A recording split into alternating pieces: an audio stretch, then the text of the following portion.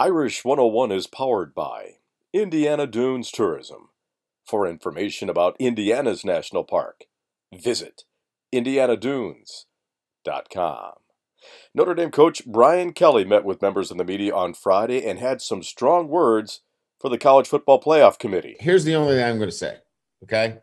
They got to figure out how to make sure that whatever sites they play at, that the parents are going to be watching their sons play. That's what they got to figure out.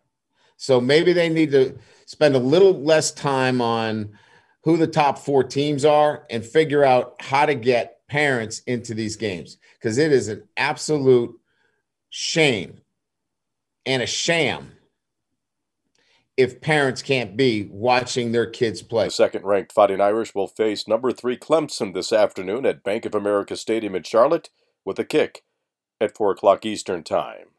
That's your Notre Dame update, powered by Indiana Dunes Tourism, on the web at indianadunes.com.